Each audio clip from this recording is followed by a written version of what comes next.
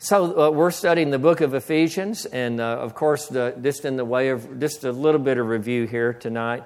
I won't go into the depths of the review that what we've been talking about in the previous sessions, but the book of Ephesians, of course, is a letter to the church at Ephesus, written by the Apostle Paul. And in our study, we found out that Paul first went to the city of Ephesus, which was the main city in Asia Minor, what's now modern-day Turkey, part of Turkey. He first went there. It's recorded in Acts 18:19 that he went with Priscilla and Aquila, and he stayed just a short time, maybe just a couple of weeks, if that long. And so nothing really transpires ministry-wise there other than he goes. And they'd tried to go sometime before in Acts 16. We read he said we tried to go into Asia, which Ephesus would have been the main city probably that they were going into Asia, which is, they called it Asia. It's called Asia in the Bible, but it's not what we consider Asia today. It's Asia Minor, which is, again, modern-day Turkey. But we were forbidden by the Holy Spirit from going in. And so this was a matter of time, and we talked about that all in the first couple of messages. But then they go back in Acts 18, it's recorded, and only stay a couple of weeks. But then the birth of the church at Ephesus is recorded very clearly in Acts 19, 1 through 7, and really through the whole chapter there.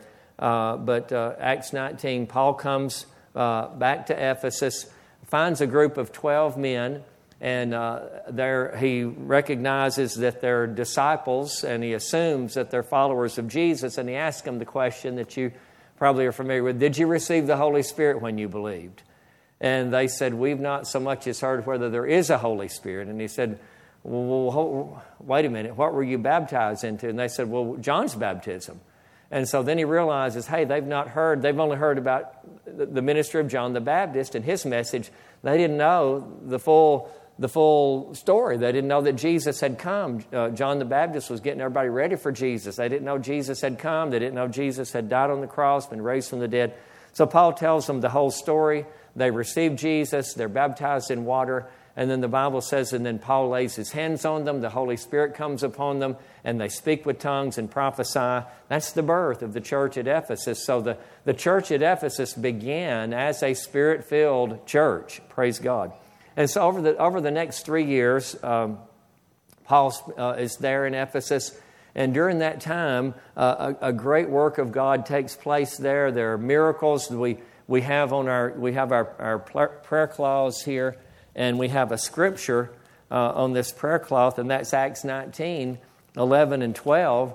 And that is from Paul's ministry in Ephesus, where it says God wrought special miracles by the hands of Paul, so that from his body were brought unto the sick handkerchiefs or aprons, and the diseases departed from them, and the evil spirits went out of them. That was going on in Ephesus, and great things were happening. And over the space of that time that Paul was there, the Bible says that all the people that lived in Asia, again, Asia Minor, heard the word of the Lord, both Jews and Greeks. Amen. And so that was a mighty work of God, a great work of God that was taking place there.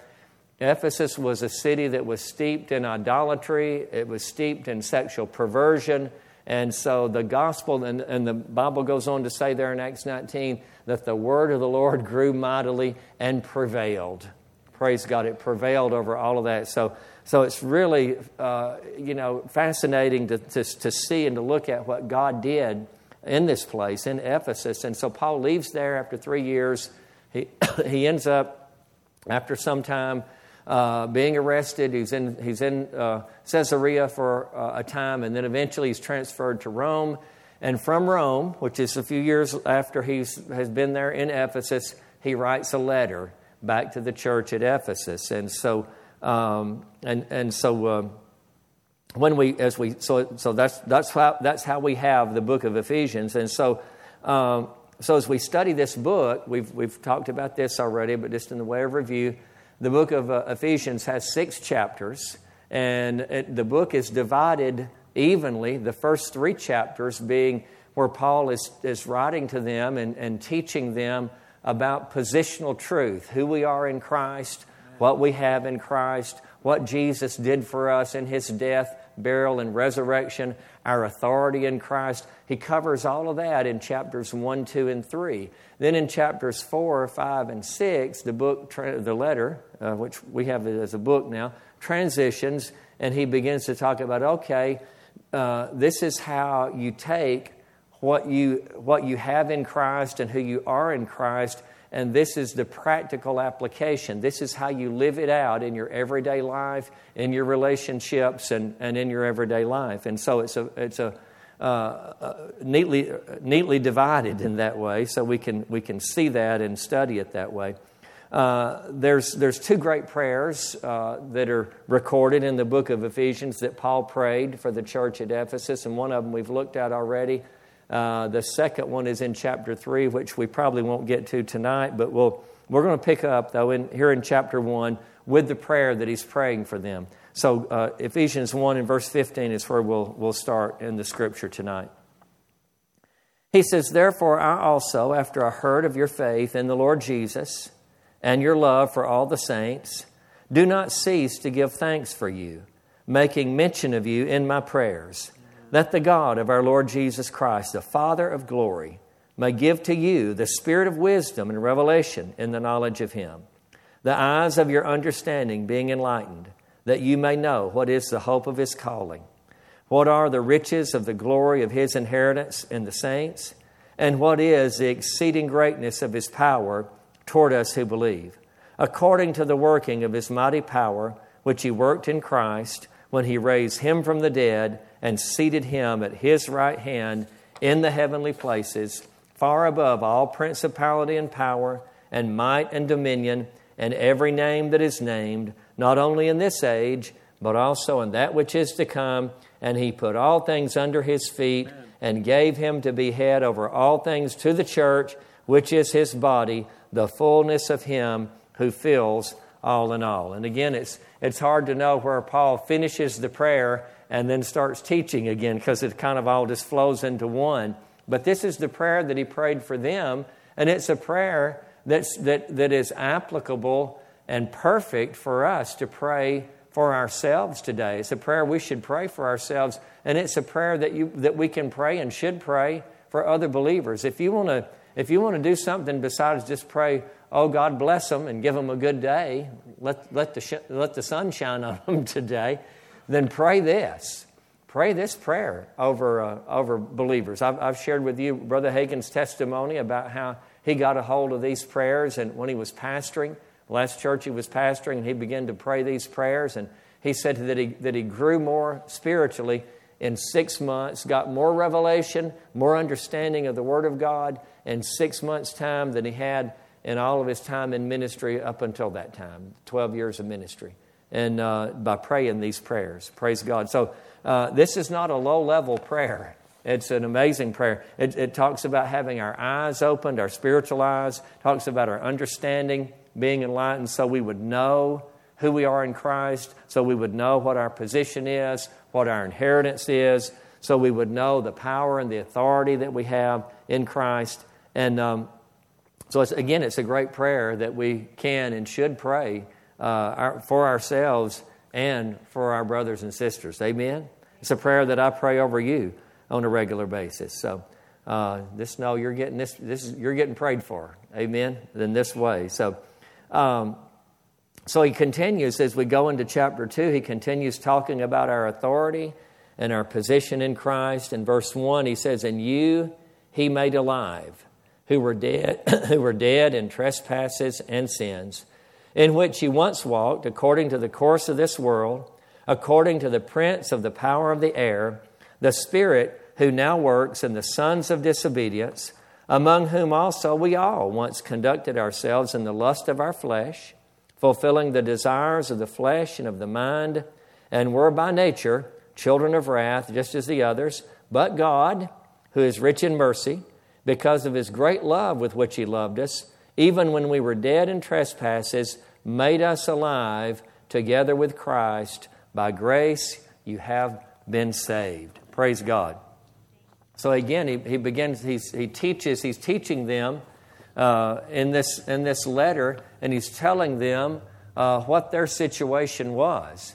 And he said, he says, and you he made alive who were dead in trespasses and sins. The Ephesians, of course, they were Gentiles, and so they were separated from God. And they were dead in their sins. Again, this was a very godless place, a very godless city. And Paul goes in there and begins to preach the gospel, and these people respond, and they begin getting saved and getting born again.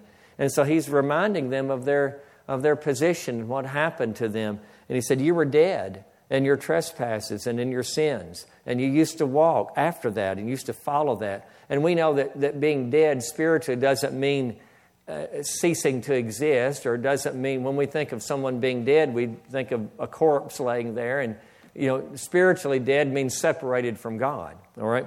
And, anybody remember, I never did see the movie, but I remember hearing the title, Dead Man Walking.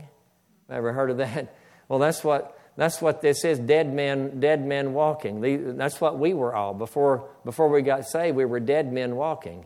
We might have been alive outwardly, but we were dead spiritually. We were separated from God. And so that's what he's talking about here.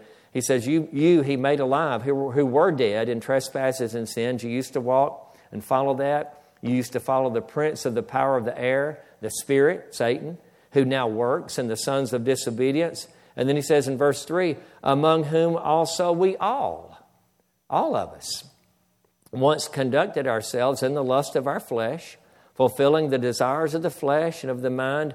We were by nature children of wrath. So there was nothing we could do to remedy our condition because our nature needed to be changed.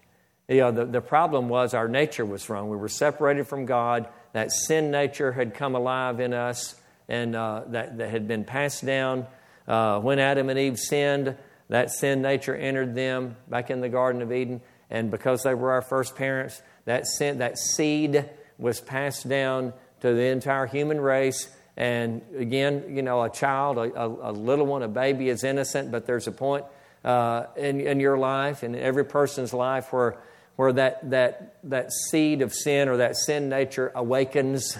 Paul said it this way in Romans. He says, I was alive once without the law, but when the commandment came, sin revived and I died. In other words, he got to an age where he understood right from wrong, and he still chose to do wrong. And when he did that, that's when sin revived and he died spiritually. Well, that happened to all of us. And so again, our nature needed to be changed. And that's what he is telling the Ephesians here. He said you were by nature children of wrath, just as the others.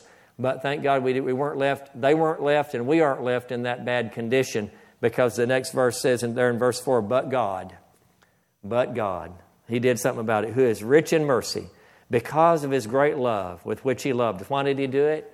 His great love with which He loved us. Even when we were dead in trespasses, made us alive together with Christ. By grace you've been saved.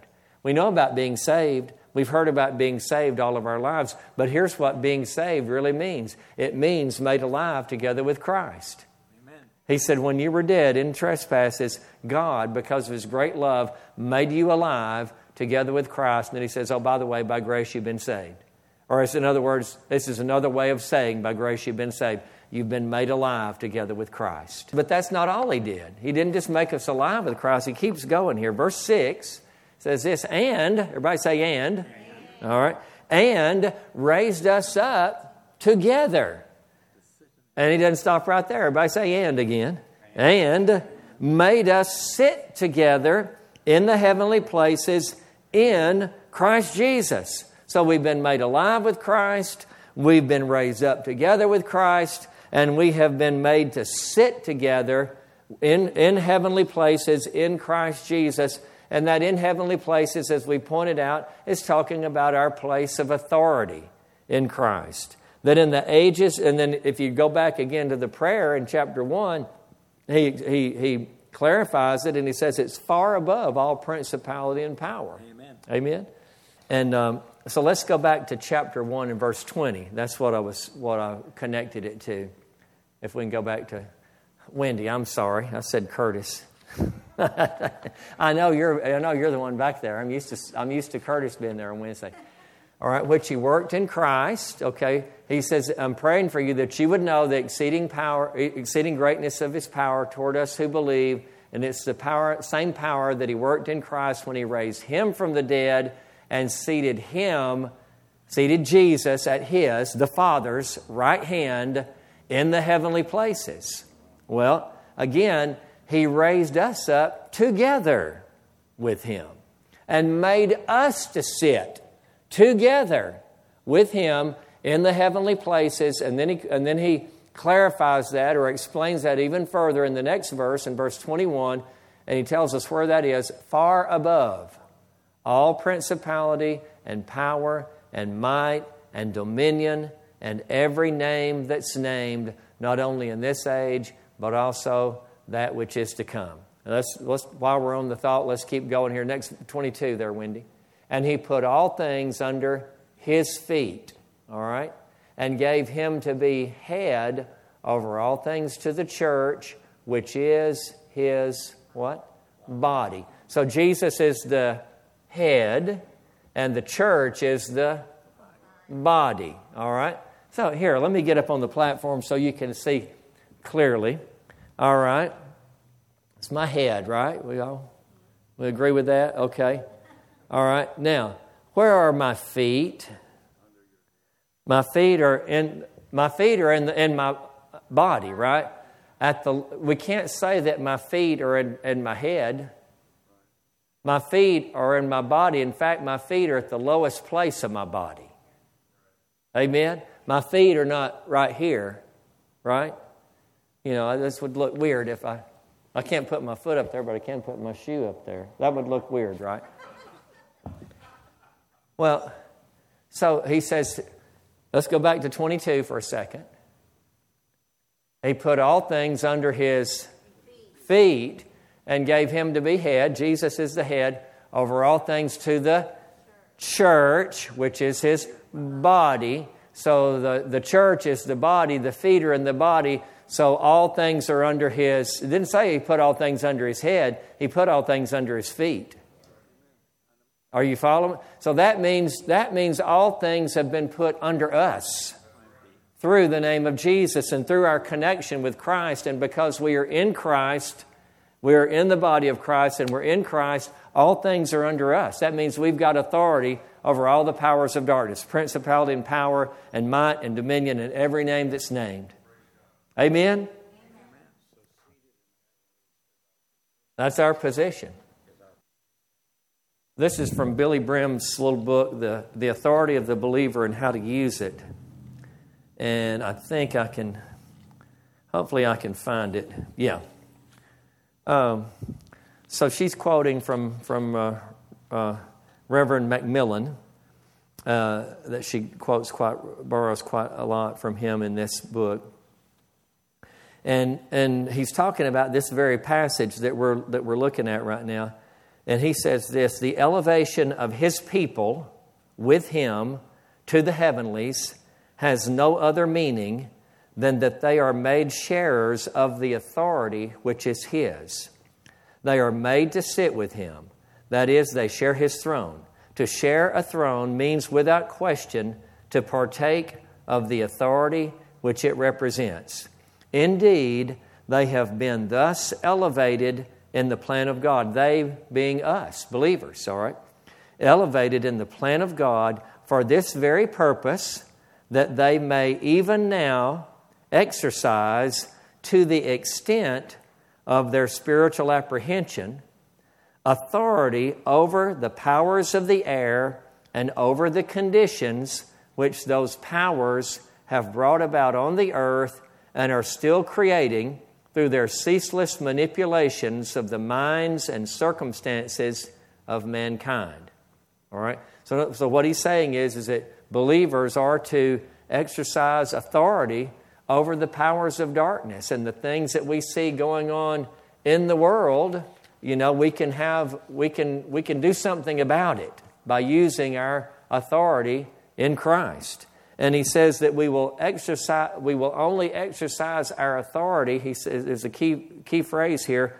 He says, to the extent of their spiritual apprehension. So to the degree that you have a revelation, that we have a revelation of this, that's the degree that we'll exercise our authority. And that's why Paul said, I'm praying for you that the eyes of your understanding may be enlightened, that you may know what is the hope of your calling, and all of those things. Praise God. So let's go back for a minute. Let's go back then to chapter 2, verse 8. For by grace you've been saved through faith, and that not of yourselves, it is the gift of God. So we're saved by God's grace and through our faith. It's God's grace and it's my faith, me believing the message of salvation, accepting it into my life. That's what brings salvation to me, by doing that. And I didn't earn it. I didn't even earn, faith. I didn't even earn the faith. Faith comes by hearing, and hearing by the Word of God. Amen? And so all I had to do was listen to the message and agree and say, yes, I believe that, and agree with it. And then faith came. And then with that faith, I could call on the name of the Lord and be saved. Praise God, because of what He did in His grace. Praise God. So he says, that not of yourselves, it's the gift of God. Not at verse 9, not of works, lest anyone should boast. For we are His workmanship, created in Christ Jesus for good works, which God prepared beforehand that we should walk in them. So we're created. He's talking about who we are as new creations. We are God's workmanship, created in Christ Jesus. 2 Corinthians 5:17, if any man is in Christ, he is a new creation. Old things are passed away, all things have become new. And so the good works don't produce salvation, but the good works are a result of salvation. Amen? We're His workmanship, created in Christ Jesus for good works. So it's the created in Christ Jesus that came first, the new birth. The good works then issue forth from that. Amen? All right. I like when we talked about this last week too, but I want to point it out again. The New Living Translation. Wendy, let's put it up in the New Living. Look at this. For we are God's masterpiece.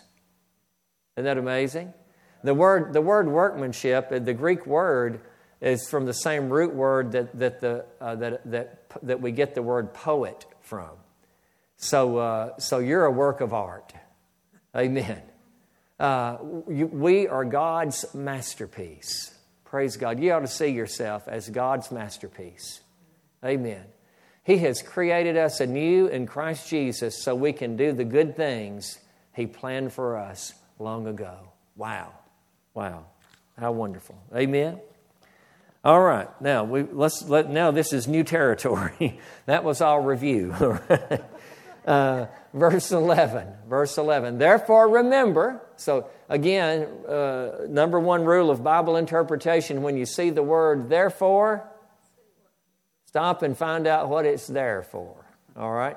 So he says, therefore remember. In other words, therefore means because of what I've just got through telling you. Right?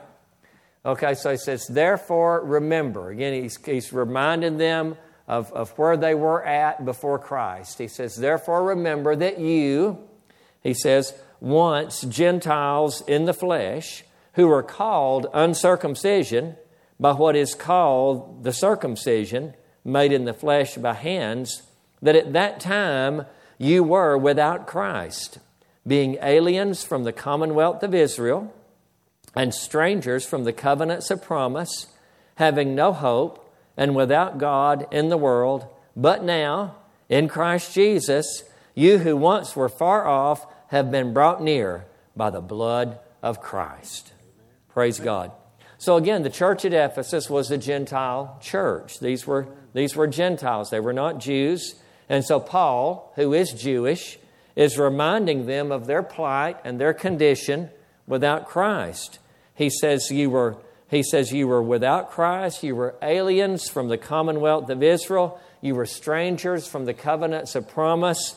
You had no hope, and you were without God in the world. But they got saved. And so again, let's go back to verse 12 for a second, Wendy, and let's take the nots out. Okay, he said at that time you were without Christ. Okay, you were aliens from the commonwealth of Israel, strangers from the covenants of promise, having no hope and without God in the world. So if we take the nots out, now that we are saved, we have hope and we are with God in the world. Isn't that good? Amen. And again, the good news is that we've been brought near by the blood of Christ. Praise God. But he says you were called, back in verse 11 there, he said, you were once Gentiles in the flesh, and you were called uncircumcision by what is called the circumcision. Of course, that's the Jews that he's talking about. And he says, you didn't have any covenant with God. The Jews did. And he's talking about the old covenant there. But he's saying, look, now you've been brought in. Now you're in covenant with God. In fact, you're in this new covenant. You're in this better covenant and this new covenant. And so again, he addresses this with the Galatians, because the letter that he wrote to the Galatians, he'd gone to, and Galatia was another region that he had gone to. It wasn't just one. There were multiple churches in the region of Galatia, and so he writes a letter back to all the churches there. And in the letter he wrote, he had to correct some things that were coming in there, because after he had come and preached, then others had come and said, "Well, we're glad you believed on Jesus now." But these were Jewish people that came along and said, "Now we're glad you're saved and all, but to really walk with God, you need to be circumcised, and to really know God, you've got to keep the law." And Paul had to write a letter and correct all of that and say, "No." And here's one thing that he said to them in Galatians 5 in verse 6. He says, "For in Christ Jesus, neither circumcision nor uncircumcision avails anything, but faith working through love." That's what counts. That's what matters, is faith working, not your outward condition of whether you're circumcised or not circumcised. What counts is faith working through love. And then again in chapter 6 and verse 15, he says, "For in Christ Jesus, neither circumcision nor uncircumcision avails anything, but a new creation." Praise God. And so that's basically the same thing that he's telling them here in Ephesians. He said, you were without Christ, but now you were who were once far off, you've been brought near. How? By the blood of Christ. Praise God. The blood of Jesus brings us near to God. And when I say near, not near in the sense of, well, we're close, but not quite there. Near means we've been brought to Him. Amen. We were far away, now we're with Him. We were separated from Him, now we're connected to Him. We were without Him and without a covenant with Him, now we're in covenant with Him. Praise God. Amen. Praise God. All right. So let's go to verse 14 of Ephesians 2. And he says here, "For He Himself is our peace, who has made both one." Both who? Both people that were uncircumcised and people that were circumcised. Jew and Gentile. And has broken down the middle wall of separation. There was a separation point according to the Jews. Okay, circumcised or uncircumcised. All the uncircumcised on this side, all the circumcised on this side. Wall of separation between the two. All right? But Jesus made both one, and He broke down that middle wall of separation, having abolished in His flesh the enmity, that is, the law of commandments contained in ordinances, so as to create in Himself one new man from the two, thus making peace, and that He might reconcile them both to God in one body through the cross, thereby putting to death the enmity. So whether we were Jew or whether we were Gentile, now that we're in, and he's talking about people that are in Christ. He's not talking about people that are still just Jewish but are not saved, that have not accepted Christ. He's talking about Jews that have accepted Jesus and Gentiles that have accepted Jesus. He says we're now one in Christ. All right? In verse 28 of Galatians 3, he talks about it again. And he says, "There is neither Jew nor Greek. There is neither slave nor free. There is neither male nor female. For you are all one in Christ Jesus. Now, again, he's not talking about gender fluid there, so don't get any wrong ideas. He's talking about spiritually. He's talking about that there's neither Jew nor Greek. No, I'm a new creation. My identity is not Jew or Greek. My identity is in Christ.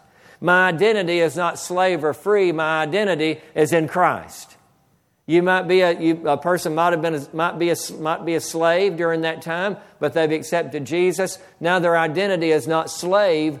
Their identity is in Christ. Their person might be free and not a slave. Their identity is not, well, hey, I'm free. Their identity is, I'm in Christ. Their identity is not, well, I'm a man. Well, I'm a woman, And, of course, women didn't have a good place and a respected place in society back then. And so, but there was no, in Christ, though, it says, well, my identity is not, I'm a man. Certainly, we know there's male and female. But he said, who I identify with, number one is I'm in Christ. Amen? My pronouns are in Christ. Hallelujah. Amen. Glory to God. That's what he's talking about. You're all one. He says, in Christ Jesus. And there's actually three groups of people that God deals with. And we see this in 1 Corinthians 10 and verse 32. He says, give no offense either to the Jews. All right, so these are Jews they've not accepted Jesus. They're still Jews. Now, God deals with them. God's still working in them and through them and with them. God's got a plan for them. All right, the Jews, okay. Give no offense either to the Jews or to the Greeks. That's just another way of saying the entire Gentile world. All right. So these are Gentiles. These are people that are not Jewish, and they're Gentile and they're not saved. All right. Or to the church of God. See, so if you're born again, then your identity is not Jew or Gentile anymore. It's I'm in the church. I'm in Christ. I'm a believer. Amen. All right? That's how God sees you. Amen. That's the three groups of people that God deals with. Jews, Gentiles, and then the church. Amen? All right. Are we seeing that? Verse 17. All right. It says, and he came and preached peace to you who were afar off, and to those who were near. For through him we both have access by one Spirit to the Father. Jesus came and preached peace. In other words, reconciliation to God. Wholeness. Jesus reconciled us to God. Amen? And he gave us, again, 2 Corinthians says he gave us the ministry of reconciliation. All right? We're going out and telling the world, God's not mad at you. You can be saved. You can be in His family. Just say yes to Him. All right? And so He preached peace to you who were afar off. He's talking to the Ephesians there again. They were Gentiles. The place where they lived, again, was steeped in idolatry, steeped in sexual perversion. They were far off from God. But Jesus came and preached peace to those who were far off from God. Amen? And He preached the same message to the Jews who had the revelation of God and were close to God and knew about God. They were near, but they weren't in yet. Okay? So He preached peace to those who were far off, and He preached peace to those who were near. And it says, for through Him, we both, those who were far off and those who were near, through Jesus, we both have access by one Spirit to the Father. So the only way that the Jews truly have access to Jesus or to the Father is through Jesus. Amen. Just like the Gentiles. Amen? All right, so through Jesus, we both have access by one Spirit to the Father. All right, let's go to verse 19. He continues writing to them here, and he says, now therefore, you are no longer strangers and foreigners, but fellow citizens with the saints and members of the household of God. So we're in God, in other words, God's family. He said, you're no longer strangers, you're no longer foreigners, but you're fellow citizens and you're members of the household of God. You're in God's family now, he's telling the Ephesians, and he's telling us. We're in God's family. Amen. having been built on the foundation of the apostles and prophets, Jesus Christ himself being the chief cornerstone, in whom the whole building... Wait a minute. What building is he talking about? He's talking about us again. He's talking about us now as a building. He's talking about believers now as a building. In whom the whole... And he says that the chief cornerstone of the building is Jesus Christ. The foundation of the build, the chief cornerstone of the foundation is Jesus Christ, and the foundation of the building is the apostles and prophets. I'm going to say more about that in a few moments here. But he says, in whom the whole building, being fitted together, grows into a holy temple in the Lord, in whom you also are being built together for a dwelling place of God in the Spirit. So the wonderful truth of the new covenant is this, is that now we, as believers, are the house, or we are the house or the temple of God. God doesn't live in a man-made building anymore. He lives in you and me. He lives in us individually, and He lives in us collectively. He says we're being built together into a holy temple. We're being fitted together, and we're growing into a holy temple in the Lord. Praise God. And He lives in us now by His Spirit. That's the wonderful truth of the new covenant. Praise God. 1 Corinthians 3:16 Amplified says this, do you not discern and understand that you, the whole church at Corinth, he's writing to the Corinthians, so he says the whole church at Corinth, we could say the whole church at Cumming, or wherever we're at, are God's temple, His sanctuary, and that God's Spirit has His permanent dwelling in you, to be at home in you, collectively as a church, and also individually. Amen. Peter talks about this as well, pointing out, just like Paul does in Ephesians, that Jesus is the cornerstone. Here in 1 Peter 2, verse 4, coming to Him as to a living stone, rejected indeed by men, but chosen by God and precious, you also, as living stones, are being built up a spiritual house, a holy priesthood. So we're both the temple and we're the priest in the temple. Amen. Think about that. Amen. You're being built up a spiritual house, a holy priesthood, to offer up spiritual sacrifices acceptable to God through Jesus Christ. Therefore, it is also contained in the Scripture, behold, I lay in Zion a chief cornerstone, elect, precious, and he who believes in Him will by no means be put to shame. Therefore, verse 7, therefore to you who believe He is precious, but to those who are disobedient, the stone which the builders rejected has become the chief cornerstone. Again, that's Jesus. That's what Paul says in Ephesians, that we're built up into the spiritual house, that Jesus is the chief cornerstone of the house, and that we are, as the church, as believers, we are the spiritual house that's being built, the spiritual temple that God lives in. Amen? And so let's go back to verse 20, and we'll close with this. He says, having been built on the foundation of the apostles and the prophets, Jesus Christ Himself being the chief cornerstone. Again, Paul talks about this in 1 Corinthians. He says, as a wise master builder, remember this passage, he said, I laid the foundation. He says, for no other foundation can anyone lay than that which is laid, which is Jesus Christ. All right? And so Jesus is the chief cornerstone of the foundation.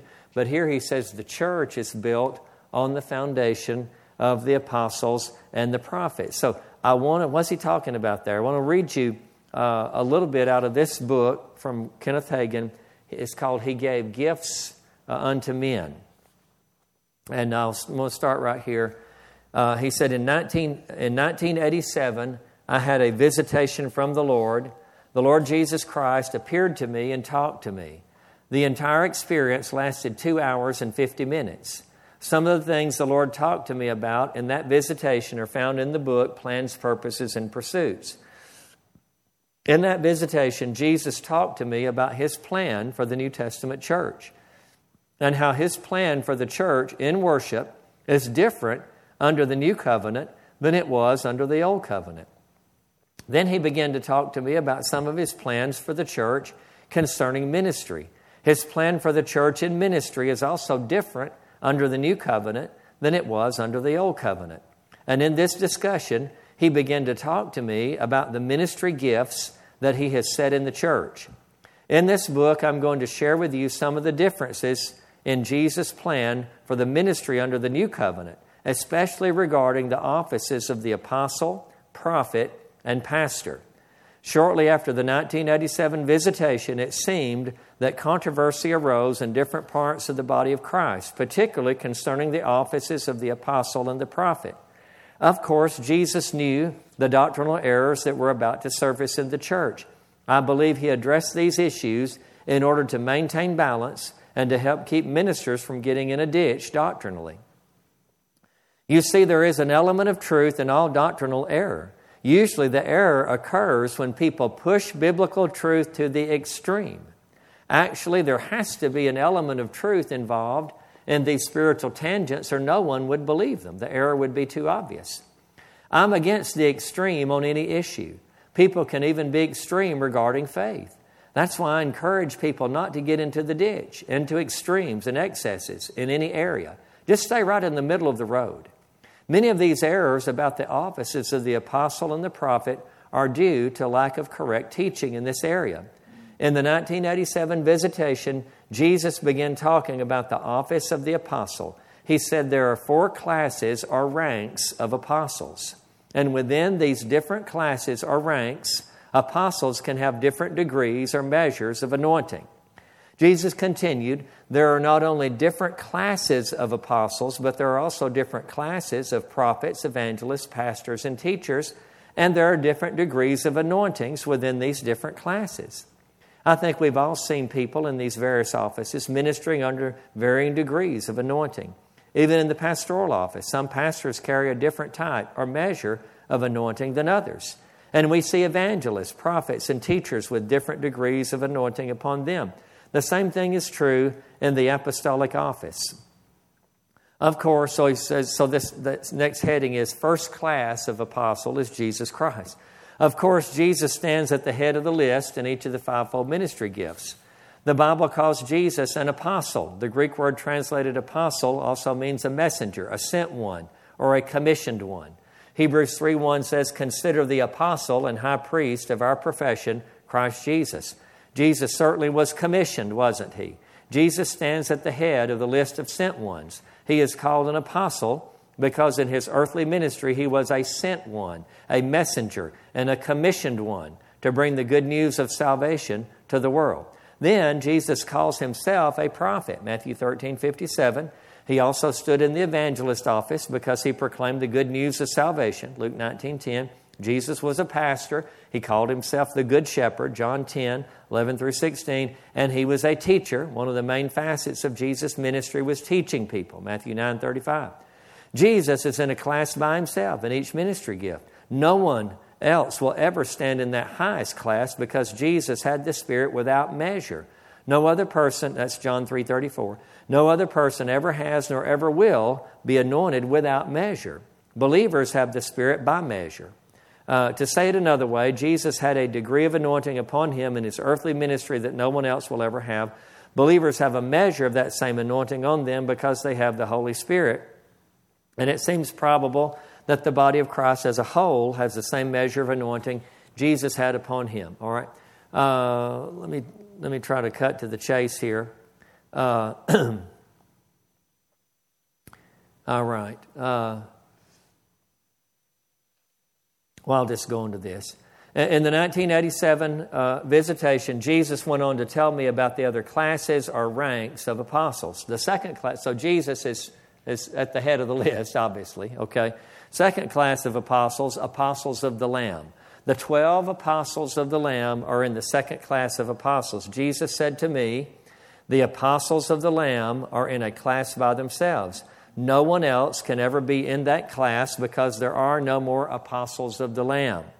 In the book of Revelation, the Word of God talks about the 12 apostles of the Lamb, and the wall of the city had 12 foundations, and in them the names of the 12 apostles of the Lamb.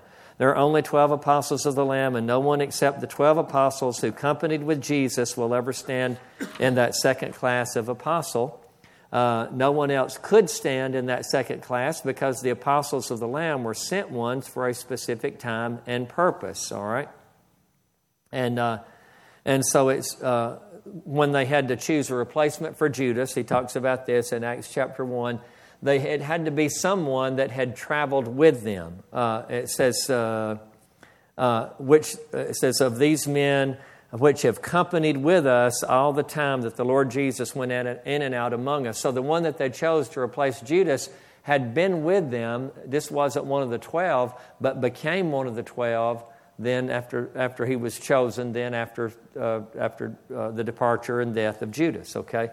But the qualification means you had to be with Jesus in his earthly ministry for those 3.5 years. So we can see that that's a very limited group of people, right, that could qualify for that. Okay. Am I losing you here? Are we getting lost in the weeds? Is everybody doing okay? All right, you're wondering. Okay. All right. I'm going to try to get to this here. Okay. In the 1987 visitation, Jesus called this second class of apostle, the apostles of the Lamb, foundational apostles, because God used them to help lay down New Testament doctrine. Okay, good, thank you. Having been built on what? What does the Scripture say? Built on the foundation of the apostles and prophets. Jesus, in this 1987 visitation, as he's speaking to Brother Hagin, he says Jesus called the 12 apostles foundational apostles because they helped to lay down New Testament doctrine, and some of them wrote various books of the Bible. Okay? Some people say that when the apostles chose Matthias, they missed God because Paul should have been chosen. But Paul couldn't qualify as an apostle of the Lamb because he was not an eyewitness of Jesus' ministry. Okay? All right. We'll skip on down the third class of apostles. Okay. The third class of apostle is the rank or class of apostle that Paul was in. A characteristic of apostles in this class is that they also helped lay the doctrinal foundation of the New Testament. In the 1987 visitation, Jesus also said to me, foundational apostles are found in the second and third class of apostles. Apostles and prophets of that rank or level were anointed to lay down the doctrine of the New Testament. Apostles and prophets of the second and third class are to be considered foundational apostles and prophets because the gospel of the New Testament was revealed to them. Paul was in that third class of foundational New Testament apostles and prophets. He wrote a large portion of the New Testament, and he wasn't taught the revelation of this mystery of Christ by man. He received it from the Holy Spirit. And he quotes Ephesians 3, 4, and 5 here. He says, whereby when you read, you may understand my knowledge in the mystery of Christ, which in other ages was not made known unto the sons of men, as it is now revealed unto his holy apostles and prophets by the Spirit. Paul preached the revelation of the gospel to the early New Testament saints, so we don't need to lay any other foundation.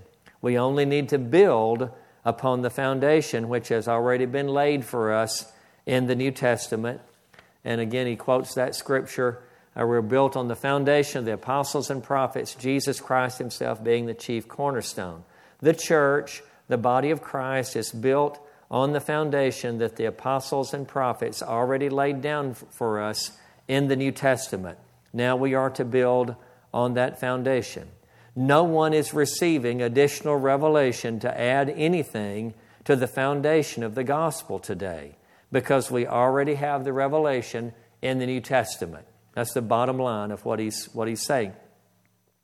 Paul said in Galatians 1:8, but though we or an angel from heaven preach any other gospel unto you than that which we have preached unto you, let him be accursed. I think it's quite amusing, actually, that the Book of Mormon was supposedly given to Joseph Smith by the angel Moroni, and it's called Another Gospel of Jesus Christ, where Paul makes it plain here, if we or an angel from heaven proclaim or preach to you any other gospel or another gospel than that which we've preached, let him be accursed. Paul warned that we're to take heed how we build on the foundation that has already been laid. We can't add to it or take away from it. Then in the visitation, Jesus said something very interesting to me. He said there are no foundational apostles and no foundational prophets today.